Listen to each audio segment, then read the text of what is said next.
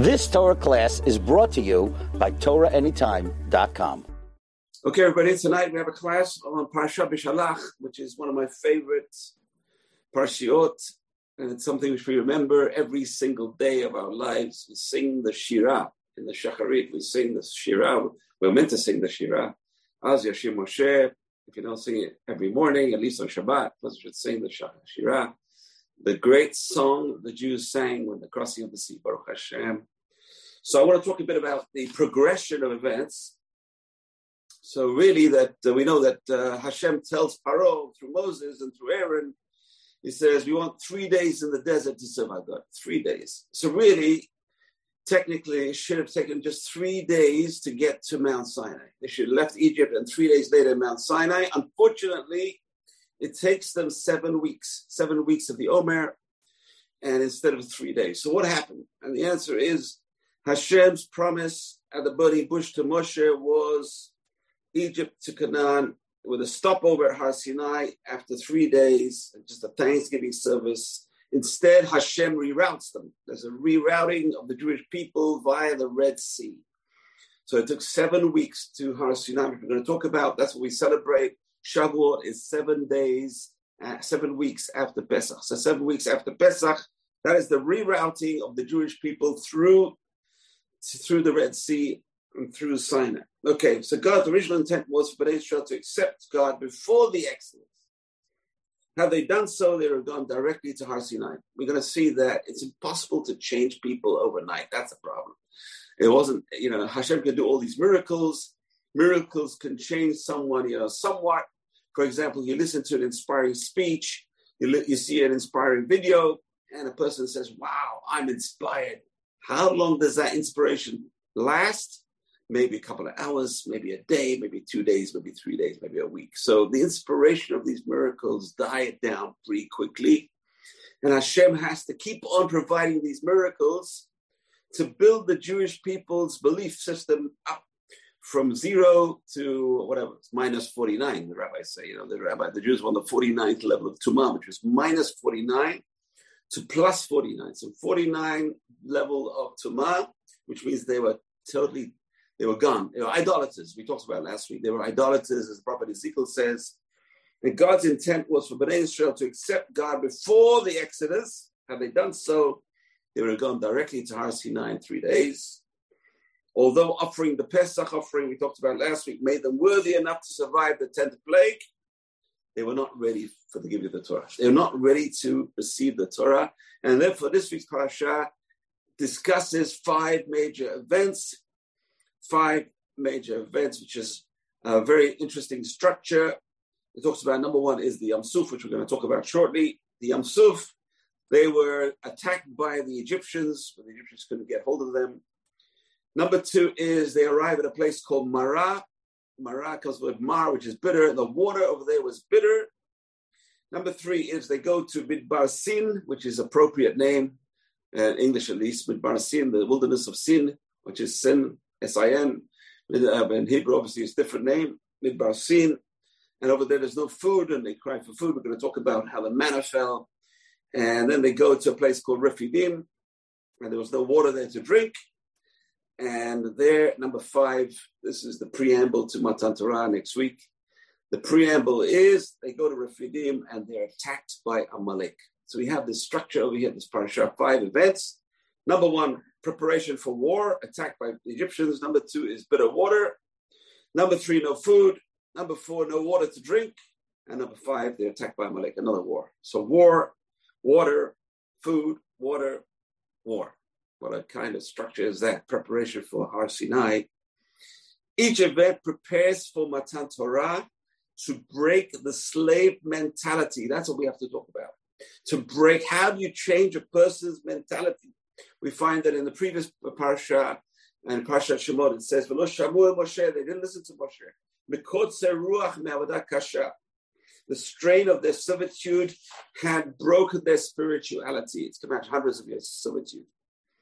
They worked for 190 years, 210 years in Egypt. And they were dependent on their physical masters. They cannot think of a spiritual master they can't see. That's Hashem. They must transfer their physical dependence on Egypt to a spiritual dependence on God.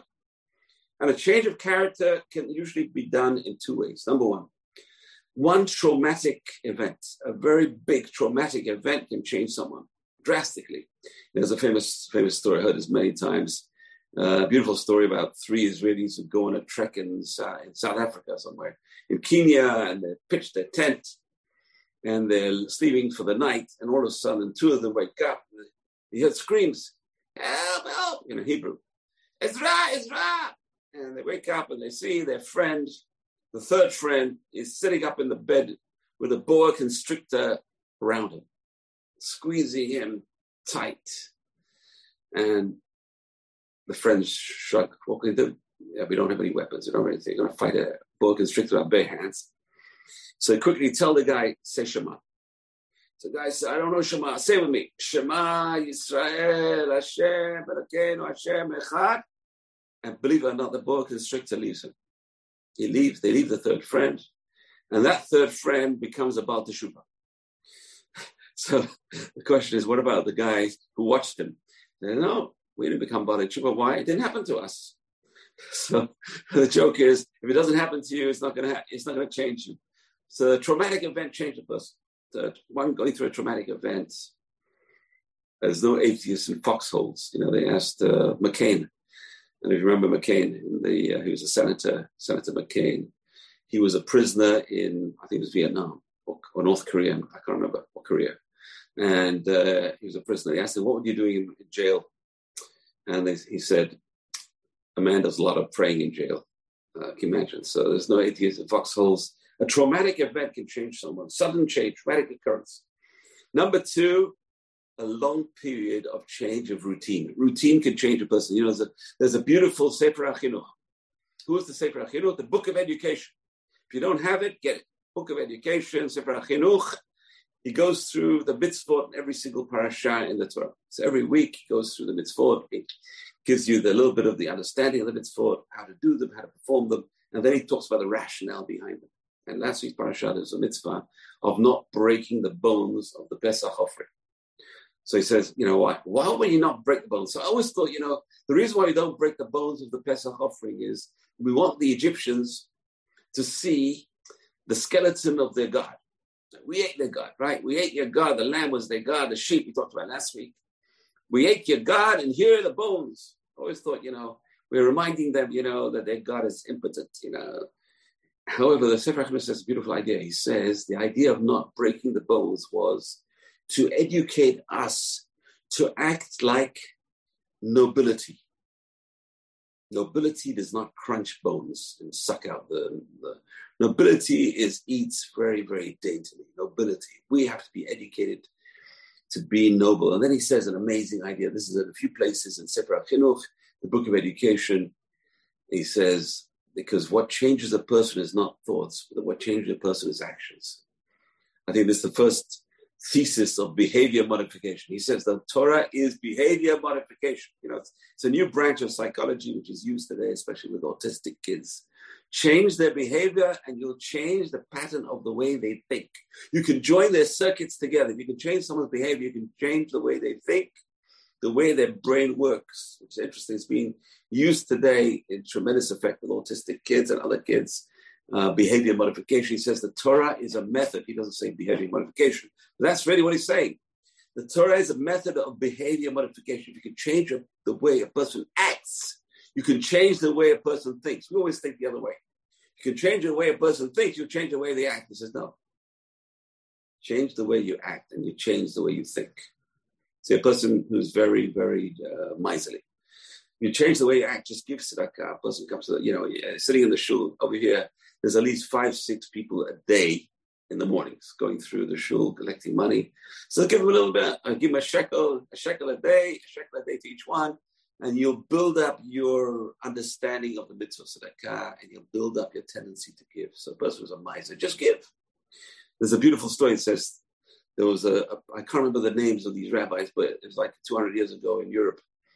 And the town was really, people were desperate. People were really desperate. There was a shortage of money, shortage of food.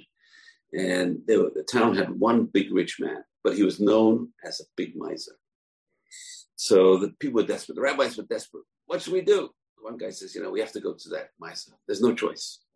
So a bunch of rabbis, they go, delegation, they make a delegation, they go knock on the door, and he's sitting over in his luxurious house with his butler and his baker and who knows what else. And they say, please, we're desperate. The people in town are desperate. They have no way of survival. They don't have food. They don't have heat. They don't have anything. Please, can you help us? And the guy, he makes a face. And all the other rabbis are looking at this guy, and he said, listen, we told you so. He's not going to give a penny. Then he goes to his safe, and he goes to the safe, and he comes out. He takes him a little copper coin, and he puts it on the table, like he's doing them a big favor. And the other rabbi said, let's get out of here. Let's throw the copper coin on his face. The rabbi said, no. This rabbi said, let's take the copper coin, and let's appreciate it. Let's thank him for it. So they took it and they thanked him. And he says, oh, you're thanking me. Okay, here's another coin. And he takes out another coin, and keeps on going. And the trick is to start someone giving. Start someone giving. When we learned in rabbinical school, they taught us the art of fundraising. Who do you go to? Do you go to a guy who always gives, or do you go to a guy who never gave before? And they tell you always go to a guy who gives. When he's a giver, he's a giver. Go to a guy who never given, doesn't know the flavor of giving. So it's the behavior that changes a person. So we're going to see how did Hashem change these people's, these former slaves' behavior patterns? How did Hashem change them? So traumatic occurrences, for sure. That's for sure. 10 plagues, the crossing of the sea, traumatic occurrences. The giving of the Torah is pretty traumatic. We're going to talk about it next week. But also with the change of routine. Change of routine. So we're going to talk about the change of routine, the manna falling every single day, going to collect the manna every single day with the change of routine. And that's how you change people. It's two things. There's two ways of changing people. One is with a very big event, traumatic event. We don't want to go through that in our lives. But the other way is slowly, by changing a person's routines. Give you an example. There's a rabbi I know who was a rabbi in Vancouver. And in his first interview in Vancouver, they asked him, Rabbi, what do you want? How much money do you want? He said, I don't want money. I want you to guarantee me a minyan every day. So they look at each other, say, how can we guarantee this guy a minyan? It's easier if he asks us money. At least money we can guarantee. But minyan, how are you going to get a minyan in this town, this faraway town with hardly a minyan? So he says, listen, I don't want money, I just want a minyan. So he said, wow, this rabbi is serious. He wants a minyan. Okay, Rabbi, you come, we'll get you a minyan. Okay. So he goes there, and all of a sudden, there's a rota system. This guy comes on Mondays, this guy comes on Tuesdays, he has a minyan. And then after a few weeks, he hears these guys scratching their heads. What happened to us? We used to come once or twice a year, and now we're coming nearly every day. So the answer is, when they get into a routine, that changes the person. Getting to the routine, that's the hard part. Changing habits, that's the hard part. If you can change, the secret of everything is habit. The secret of everything is, that's one of the secrets of changing people's belief system, changing people's behavior. Is change the behavior, that's it. Get into a habit, get into a new habit, that's it. So Kiryat Gamsuf, let's talk about it. The crossing of the sea. So what happens is, Paro, he gets the 10 plagues. The 10th plague was just too much for him. He throws the people out, get out of here. He middle them up in the middle of the night, tells Moshe, get out of here, take the people and go. And Moshe says, we're not going till the morning. We're not going to leave Egypt like a bunch of thieves in the midnight. We're going to go in the morning. So they left in the morning with their heads held high, taking everything with them. The Midrash says every Jew had 90 donkeys full of gold, silver, clothes, and everything. The precious belongings of the Egyptians were emptied out. When they left, why? That was their wages. The back wages of, can you imagine all these slaves working for so many years for nothing? So the back wages they took with them. Now that's what God promised Abraham. He said, your descendants are going to be slaves in a foreign land 400 years, and they're going to leave the foreign land with rechush gadol, with a lot of booty, with a lot of belongings. So that's what happened. Hashem fulfilled his promise. Hashem wants to break the bonds. But Pharaoh, he's pretty, you can't rely on him. Soon after that, he changes his mind. The Jews go 3 days and they don't come back. They're not on their way back. He gets his army together, whatever survivors, all the plagues.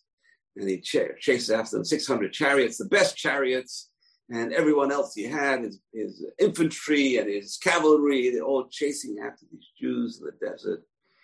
And they catch up with them on the Yam Suf. So Kiryat Yam Suf, it's going to break their bonds to their old masters. How can you break the bonds of a slave to his old master? The only way is to see the old master helpless. When the slave sees his old master helpless, or even worse, we're going to talk about, then he can break the bonds of the slave. That's what Hashem arranged. Hashem arranged that these former slaves would see their masters helpless. So the Jews also had an extra fear. The extra fear was to die in a desert. It's bad enough to die in Egypt. At least in Egypt, there's probably graves and there's graveyards, and they know they've been buried there for hundreds of years. Their parents are there, grandparents, great-grandparents. I'm going to die in a desert. Who's going to find my grave? Who's going to say Kaddish for me? Who's going to pray for me? Who's going to be by my grave? But this is Hashem promises them. You see them now, you're not going to see these Egyptians again. Lo tosifu nirotam od ad olam. The Ramban says this is a commandment. Don't see the Egyptians again. Don't even think about them. Don't go back to Egypt. There's a command in the Torah saying not to go back to Egypt. And the Rambam, Maimonides, we know, had to go to Egypt because he had to run away. He was always running away. He ran away from Spain. That was his bar mitzvah present. He ran to Morocco, and then he runs away from Morocco. They were converting Jews by the sword. He goes to Israel, and Israel was under the Crusaders, and they were capturing these Jewish rabbis and ransoming them off. He had to run away after 3 months to Egypt. The only place he could find was Egypt. So it says when he signed his name, Rambam, it says, I am Moshe ben Maimon, transgressing the mitzvah of living in Egypt. What can I do? I'm transgressing this mitzvah of not going back to Egypt. There's a mitzvah of not going back to live in Egypt. You can visit Egypt, but just don't live there. Don't live in Egypt. But that's a mitzvah. The Torah, the Ramban says, a mitzvah also not to see the Egyptians. The Jews had a mitzvah not to see the Egyptians again. At least don't see them again. Don't see them in the same way as, don't see them as your masters. That's the mitzvah. Don't see them as your masters. Don't look to them for redemption. Okay. So we're going to see what's going on over here. So now what happens is they're by the sea and they see this cloud of sand. The Egyptians are running. The Egyptians are running, chasing them. And Hashem tells Moshe, tell the Jews to camp by Pi Chachirot, Ben Migdol, Ben Ayam, Baal Tzafon, Nechot Tachanu Aliyam. You will camp between the sea and Migdol, just by Baal Tzafon. Baal Tzafon was the god of the Egyptians, the god of their borders. This is really tantalizing. This is why Pharaoh had the guts to chase after them, because the Jews, this is Hashem playing a trick on Pharaoh. Pharaoh says, I got a god by the border of Egypt in the north called Baal Tzafon, the god of the north. And what happened is the Jews were camping by Baal Tzafon. It seems like they couldn't leave Baal Tzafon. Baal Tzafon trapped them. And Hashem says, Jews, you camp right by Baal Tzafon. Let's get confuse this Paro. So Paro says, the Jews are trapped by Baal Tzafon. Let me chase after them. He's up to Paro. I will harden his heart. He's going to chase after you. And sure enough, he chased after them. And the Jews see this dust storm. The dust storm in the distance, Pharaoh's coming. Oh, God. So there are 4 different ways people, and this is a very important idea for us, anyone with challenges in life, that's all of us, we all have challenges in life. 4 different ways people react to challenges in life. I'm not talking about simple challenges, I'm talking about major challenges in life. So 4 different ways of reacting to challenges. Number 1, the Midrash says there are 4 groups of Jews. They split into 4 groups. Behem Amru Nasol Mitzrayim.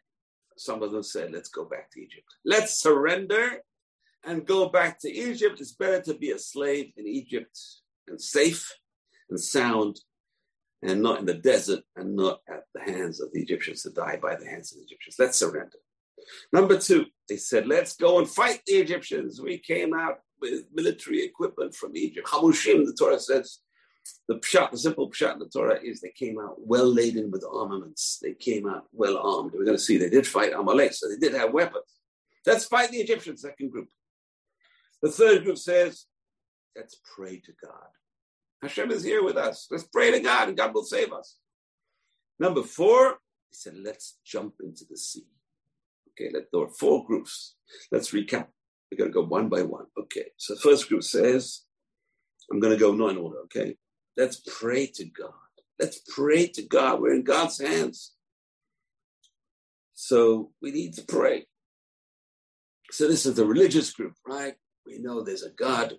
Hashem saved us from Mitzrayim, 10 plagues. Let's pray to God. And we know all these tests are tests of faith. So let's pray to God. Everything is in the hands of heaven. And if God receives our prayers, he'll help us. No problem.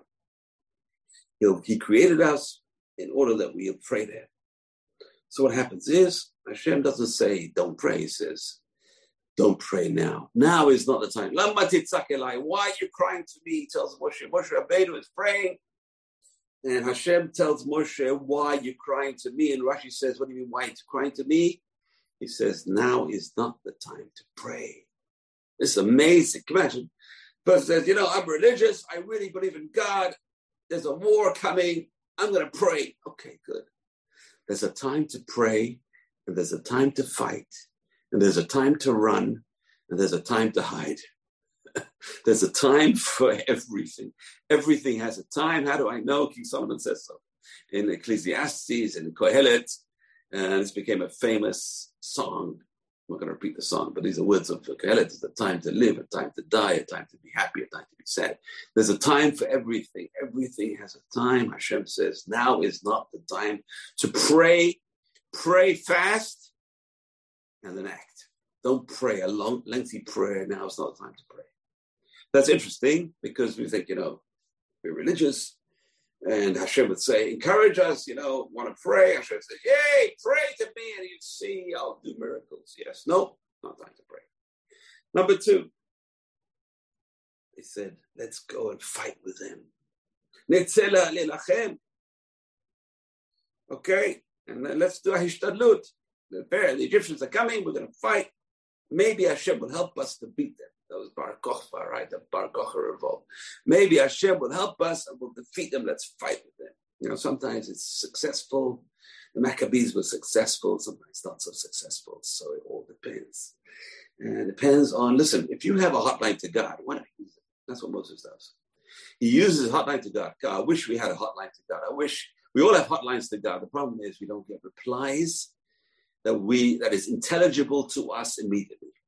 Sometimes we do. A person has Ruach HaKodesh, he gets the holy insights, but usually we don't get these holy insights. So we have a hotline to God, we're praying, Hashem, give me this, help me, do this, do that. Sometimes the answer doesn't come immediately. Sometimes we'll see the answer many years later. Hashem says, this is the answer I'm giving you. But we don't see it directly. We only have a one-way hotline. Moses had a two-way hotline. So here we are. The second group is saying, let's fight. Let's be pragmatic. You have to also do your hishtadlut. You have to try your best. You have to pray, and you also have to do hishtadlut. We'll pray, and we'll also fight. And Hashem says, don't fight. Hashem yilachem lachem. Hashem will fight for you. Atem tacharishun. Just keep quiet. There's a time to fight. There's time not to fight. When you have a hotline to God, you know exactly what to do. Hashem says, don't pray too much, and don't fight. Okay, so third group. Let's go back to Egypt. Let's surrender. And Hashem says, you won't see them again. You won't see the Egyptians again. You're not going back to Egypt. You can't turn the clock back. You have left Egypt. Egypt should be out of sight and out of your mind. The trouble is that they always had this refrain for 40 years. We're going to go back to Egypt. We'll go back to Egypt. We'll go back to Egypt. This is the hardest thing. That's why they needed 40 years in the desert. Not to think that thought again. So hard. A person makes aliyah to Israel, and then they always think, should I go back? Should I not go back? Is it more comfortable over there? I can make a living easier over there. I'll go back. Don't think of Egypt. That's it. It's very hard. It's a big test. And it's a person sometimes, person makes aliyah once, person makes aliyah twice, sometimes people make aliyah 3 times. So it's a big test. And that's the test The first test of coming out of Egypt was don't go back. That's the biggest test. And we find 40 years in the desert, they always want to go back. Hashem says, you won't see Egypt again. Don't think of him. Don't even think about it. You're not going to see them again. Number 4. There was a group that said, let's jump into the sea. Now, what does that mean? Is that suicide?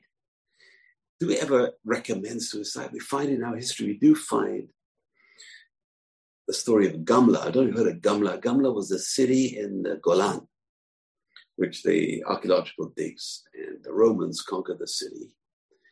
And it says there's a group of Jews inside the city, warriors, who decided, we're not going to surrender. We're going to fight to the last person, but we're going to kill all our children and our wives, and then we're going to kill each other.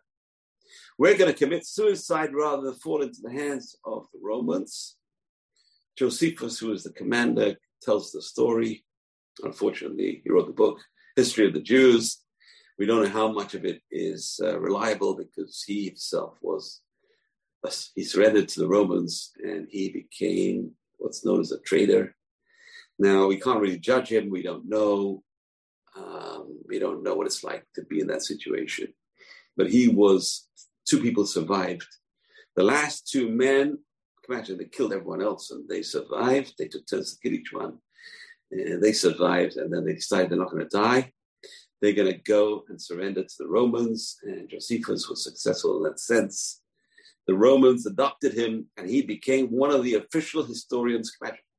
This Jew, who's the commander of the Golan and the commander of the Galilee, surrendered, eventually tried to fight, and he just saw it's impossible against the might of Rome. He surrendered, and he became the official historian to the Roman Empire. He wrote the book, History of the Jews, and you can get it today in many languages. It's available, History of the Jews. It makes interesting reading, but you can't rely on it 100%.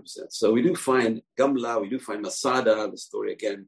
Josephus tells the story of Masada, how the Jews killed themselves. Maybe, is that what these people are saying? Let's jump into the sea. Now, that seems to be the literal understanding of this, that the Jews wanted to commit suicide to get away from the Egyptians. We're not going to fight. We're not going to go back. We have no fight left into us. We're not going to bother praying. We're just going to jump into the sea and that's it. Or was it a very good statement? Let's jump into the sea. We have faith in God. God is going to split the sea. And we find that Nachshon ben Aminadav did jump into the sea. And there's 2 reasons why the sea split. One reason is because he jumped into the sea. The emunah that he had split the sea. And the second reason is we're going to see it's going to be in the song that we sing, the Shirah, called Shirat Hayam, the song of the sea. Tells us why the sea split. It says, Hayam Ra'ah Vayanos. The sea saw and it split. Okay.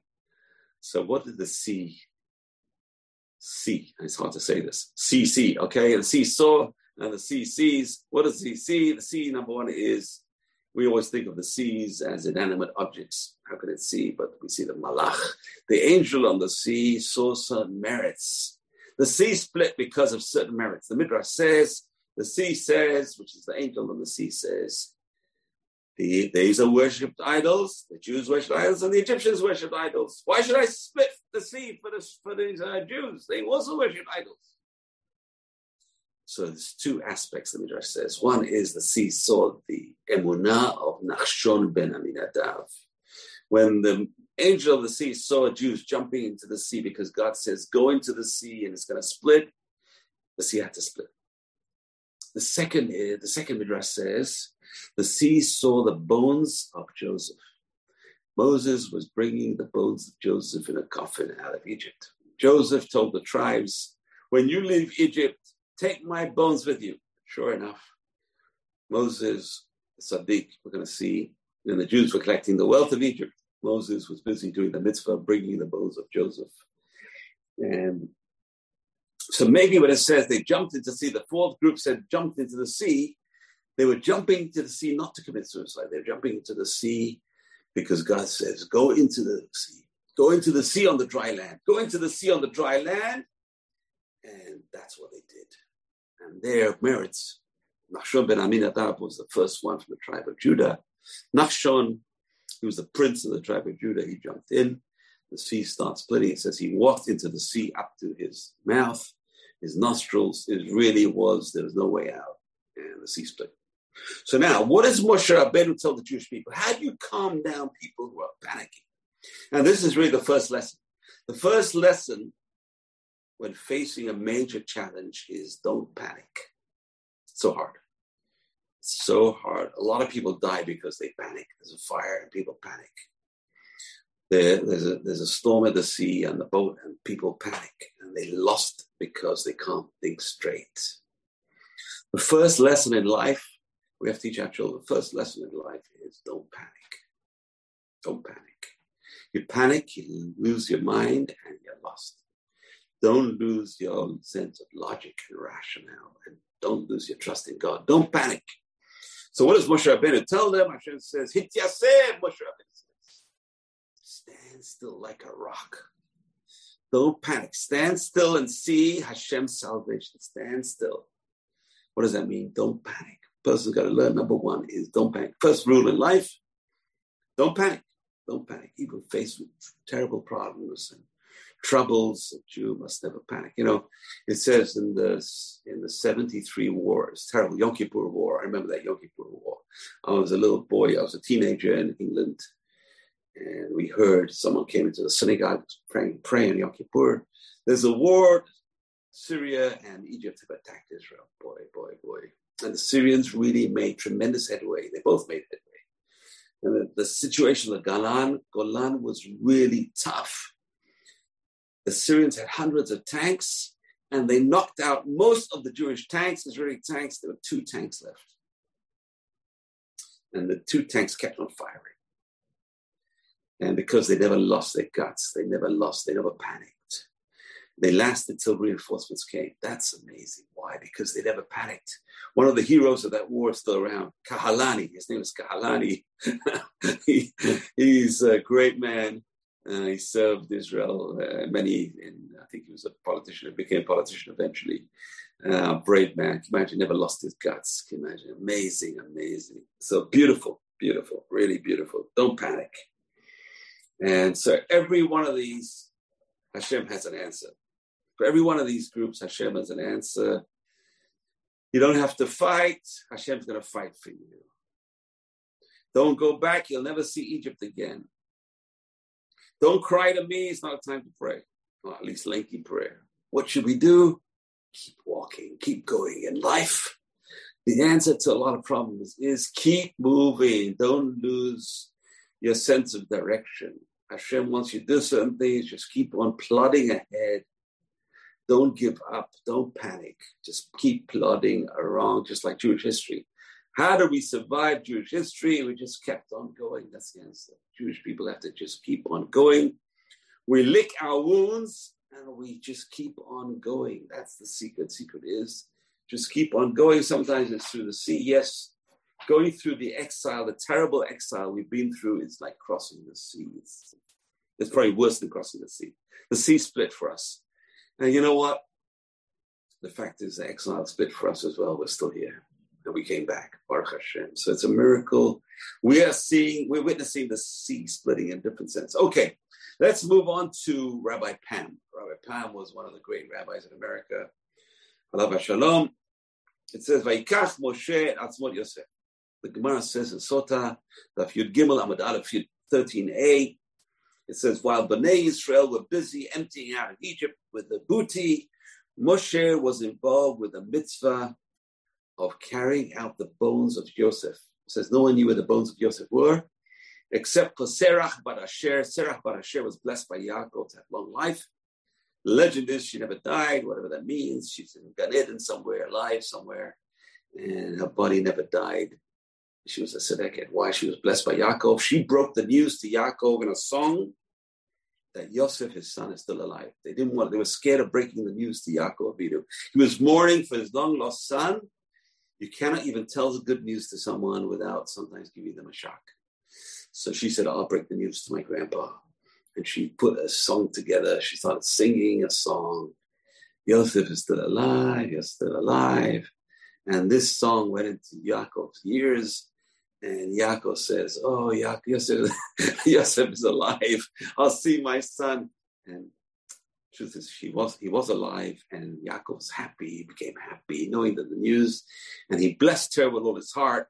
You're never going to die. You're going to live forever. And she was the one who told Moshe in Egypt, where Yosef was buried, the Egyptians put him in a lead casket, and they put it to the bottom of the river Nile. Okay. And that's the secret over there. And Moshe is busy trying to get up his bones of Yosef, and he's carrying the bones out of Egypt. And the Talmud says in Sota, it says, Hacham lev yikach mitzvot. A wise person will grab mitzvot. See people around us, people are doing all sorts of things. But a wise person will grab the only thing that is going to stand for them in the next world, mitzvot. It's like a person goes to the next world and says, what do you have with you?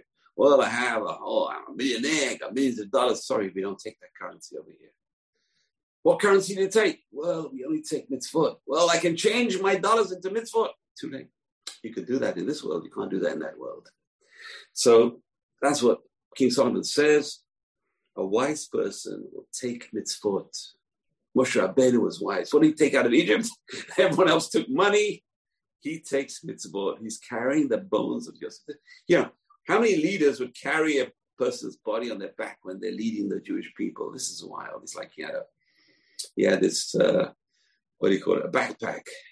Hey, Moses, what's in your backpack? Oh, the bones of Yosef. Bones of Yosef. I'm going to carry these bones with me. I'm going to bury him in Israel. Unfortunately, he never completed the mission. And he died in Moab, we say, we're going to talk about. But he never completed that mission. That was his mission, to bury the bones of Yosef. And we're going to see later on, it says, when Yitro came, he saw 2 boxes leading the Jews. Who are the 2 boxes? What's in these boxes? He says, one is the bones of Yosef, and the other is the 10 Commandments.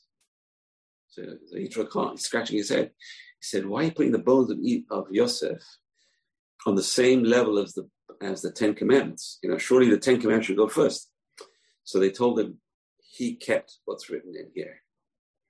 Yosef was the one who kept the 10 Commandments, and therefore his bones are treated the same holiness as the 10 Commandments. Interesting, Midrashim, but Moshe was busy. He knew, I need to take out the bones of Yosef. Why did he need to take the bones of Yosef? Every Jew that left Egypt had 90 donkeys full of gold, silver, and fine clothing.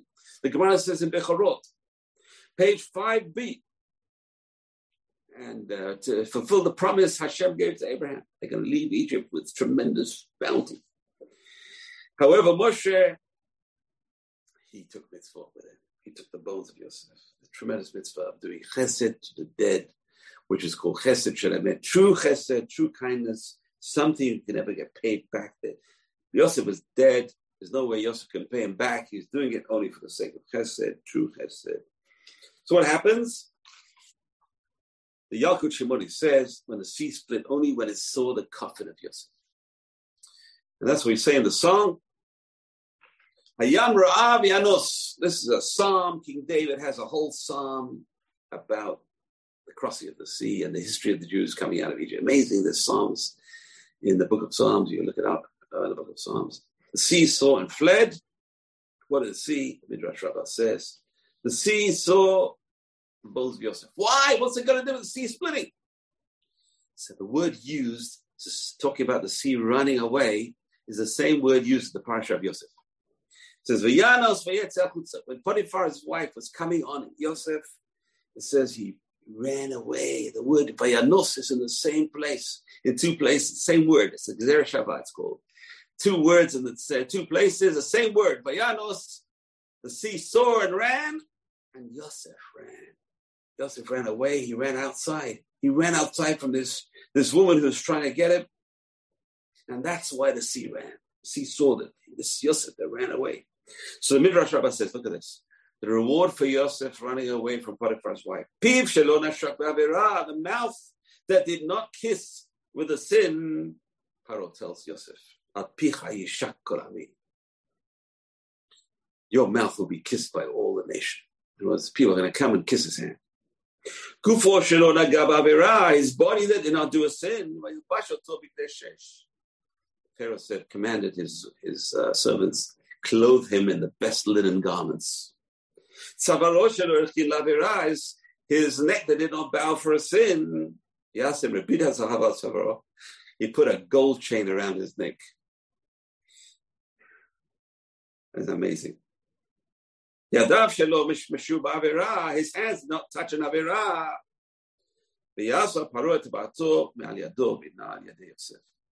Pharaoh took off the ring from his hands and he put it on the hand of Yosef. Strange language. He didn't put his finger, he put it in his hand. His hands were not used for an Avirah, for a sin. Yosef did not use his hands for a sin. He gets rewarded. The ring of the viceroy of Egypt is on his finger. The legs did not go towards a sin. He got a special chariot. His reward was a special chariot, the chariot of the viceroy of Egypt.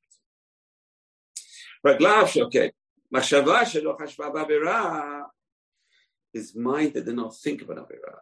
Ish Chacham ben Avon, Pharaoh calls him a man who was wise and understanding, because his mind was pure. He was wise and understanding. However, the real reward was much later when the sea split. The sea split because of the merit of Yosef. Yosef ran, the sea ran from Yosef. The Ramchal says, which is on Yesharim, path of the just.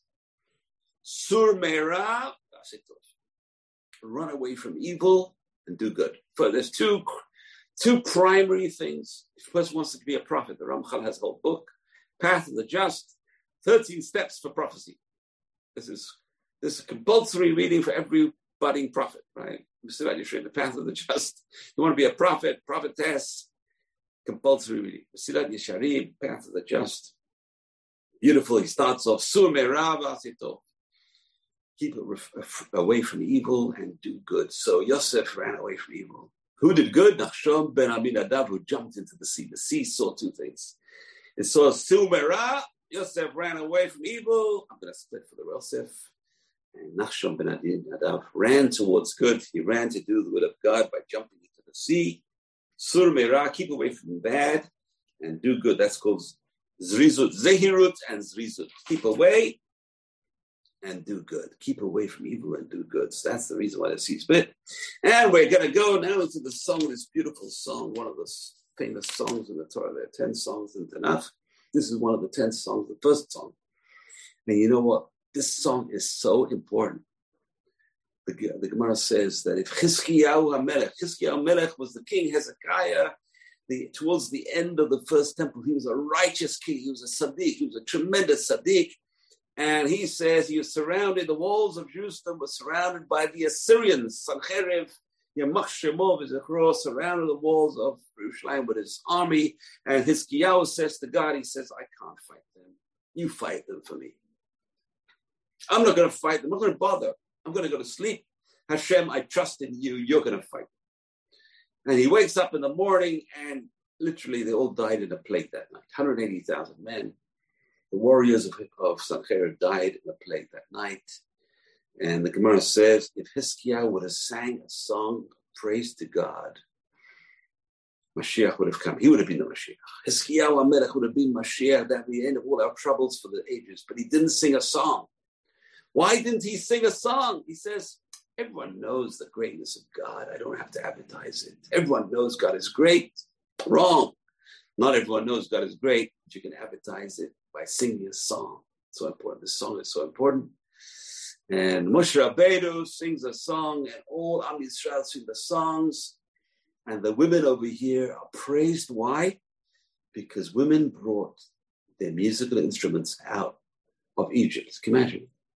Having the presence of mind. What do we need? What should we pack? And the women said, let's pack our musical instruments. We're bound to sing songs of praise to God on the way. Can you imagine? Thinking ahead of the miracles we're going to have. Only the women could do that. Women pack their musical instruments. How do we know?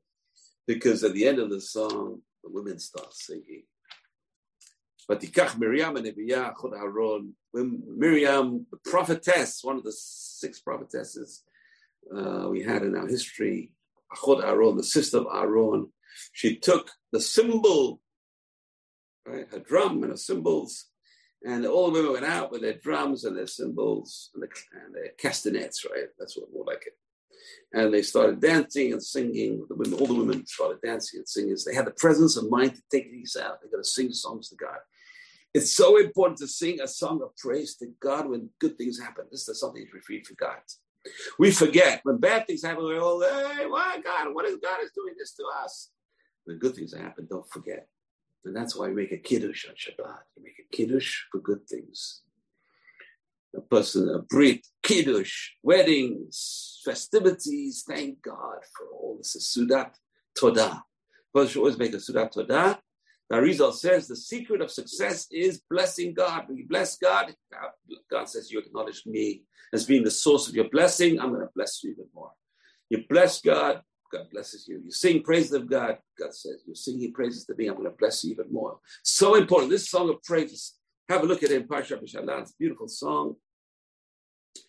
But it starts off in a strange way. Why? Because the tense of the verb, Az Yashir Moshe, then Moshe will sing. Bnei Israel. They will sing. What do you mean they will sing? Come on, it says they will sing in the future. Az Yashir Moshe. Okay, when they saw this massive miracle, they sang. It should be in the past tense. They did sing. But it's in the future tense, Rashi says. Why? Because when the dead come alive, well, can you imagine what a miracle we're going to witness? Oh, it's going to be a bit spooky, right? It's going to graveyards, everyone's carrying out the graves. The bodies are being put together, and then it says Moshe will come back, and Moshe will sing in the future tense. It's one of the proofs of Tchiyat HaMetim in the Torah. It's in the future tense. Az Yashir Moshe, then Moshe will sing, and all Bnei Yisrael will sing. When we see the miraculous events of the future coming of the Mashiach, Bezrat Hashem, speedily in our days, Bezrat Hashem. So it's in the future tense. Now, one of the big mistakes in this song, and it says about God being the king. Right? It says, Hashem yimloch leolam ba'ed. Hashem will reign forever and ever. Hashem will reign forever and ever. They should have said Hashem is reigning now. Hashem is our king right now. They didn't. They said Hashem will be the king. Big mistake. Again, the rabbis say in the Midrash, they could have brought Mashiach then and there. Moses could have been the Mashiach. Moses could have been the one. If they'd have proclaimed God a king then, instead of saying God will be the king in the future tense, they could have done tremendous things. Amazing ideas over here. So, but it's an obligation to praise God when good things go well. We have an obligation to praise God. Where do we learn this? And there's an obligation to emulate Hashem as well. And there's a beautiful line of there. Zeh keli ve'anveu. It says, even the maidservant at the sea saw God more than the prophet Ezekiel. This is my God. They can point. This is my God, and I will beautify God. I will. How do you beautify God? The Gemara says, do beautiful mitzvot. When you do a mitzvah, do a great mitzvah, do a beautiful mitzvah, beautify the mitzvot. Very important idea. The pinnacle of the Exodus is the splitting of the sea. 7 days later, that's it. 7th day of Pesach. But you know what? We don't say Hod Halel. The last 7 days of Pesach, we don't say Hod Halel. Only the first day of Pesach, we say Hod Halel. Outside Israel, the first 2 days, because we had mercy on the Egyptians. They didn't have mercy on us. Our happiness is not complete when other human beings have to die for our happiness. Very tremendous moral idea. Judaism does not view death of our enemies as the greatest event in history. We would rather our enemies would change into our friends. They'd rather our enemies do teshuvah. We should always pray our enemies should do teshuvah. It's very hard to do that. It's much easier to pray, get rid of them, Hashem. No, get rid of them by changing them. Get rid of them by changing their ways. A person is not a Rasha anymore if his ways are changing. He's not evil, his ways are changing. He becomes a righteous person. So change their ways, Hashem. All our enemies, their ways should change. They should want to be our best friends, Bezrat Hashem, and they'll help us, Bezrat Hashem. So this is a tremendous song. And when we say Hashem is our king now, not in the future. Hashem should be our king now. So now let's move on. Let's move on and talk a little bit about the manna. We don't have much time. The manna, they come out of the sea and they praise God. Yes, they're doing the right thing, but just a couple of days later, they're starving. It's hard, okay? Hashem listens to their cries. It's understandable. We're hungry. And what are we going to do? You're going to see the greatness of God. What is the greatness of God? In the afternoon, you're going to eat meat, Hashem promises them. In the morning, you're going to eat bread. And you're going to know that I am your Lord, your God. And then, again, this is behavior modification on a very large scale. Every morning of your life, the next 40 years, except for Shabbat, again, it's very big training. It's a Shabbat.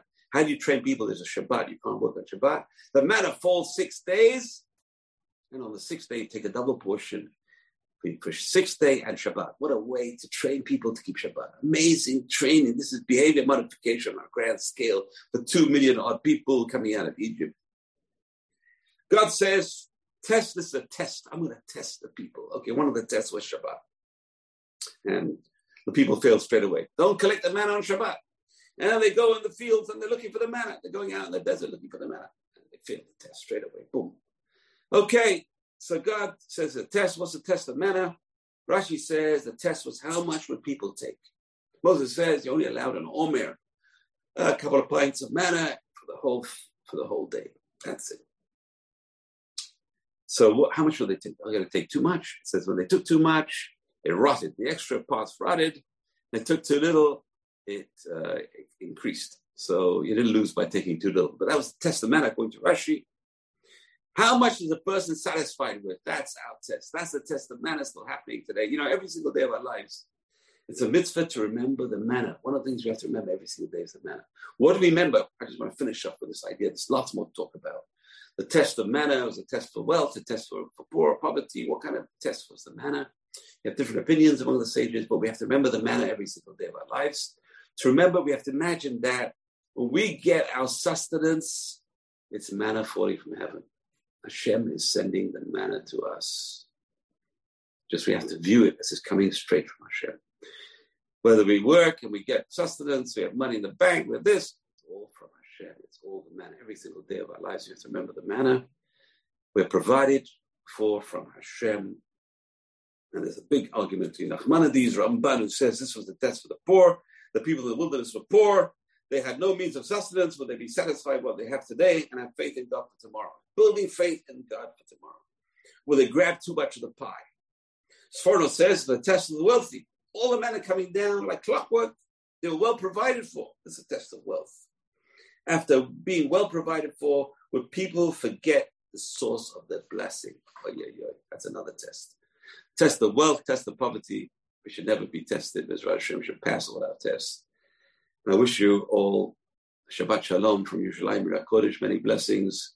And Hashem should shower the manna down for us and split all the seas and challenges in our lives. Please, Hashem, pull us through all the challenges of our lives. Split the seas. And the two major parts of seas, the Gemara refers to the challenge of crossing the sea is getting a zivug, getting married to the right person, and making money and having a means of living. Two great seas of life, challenges in life. And over here in Israel, security, peace, and brothers, there's a lot of challenges in life. Hashem should split the sea of challenges and make us worthy of the coming of the great salvation. Bezrat Hashem. Blessings from Yerushalayim Ira Kodesh. You've just experienced another Torah class brought to you by TorahAnytime.com.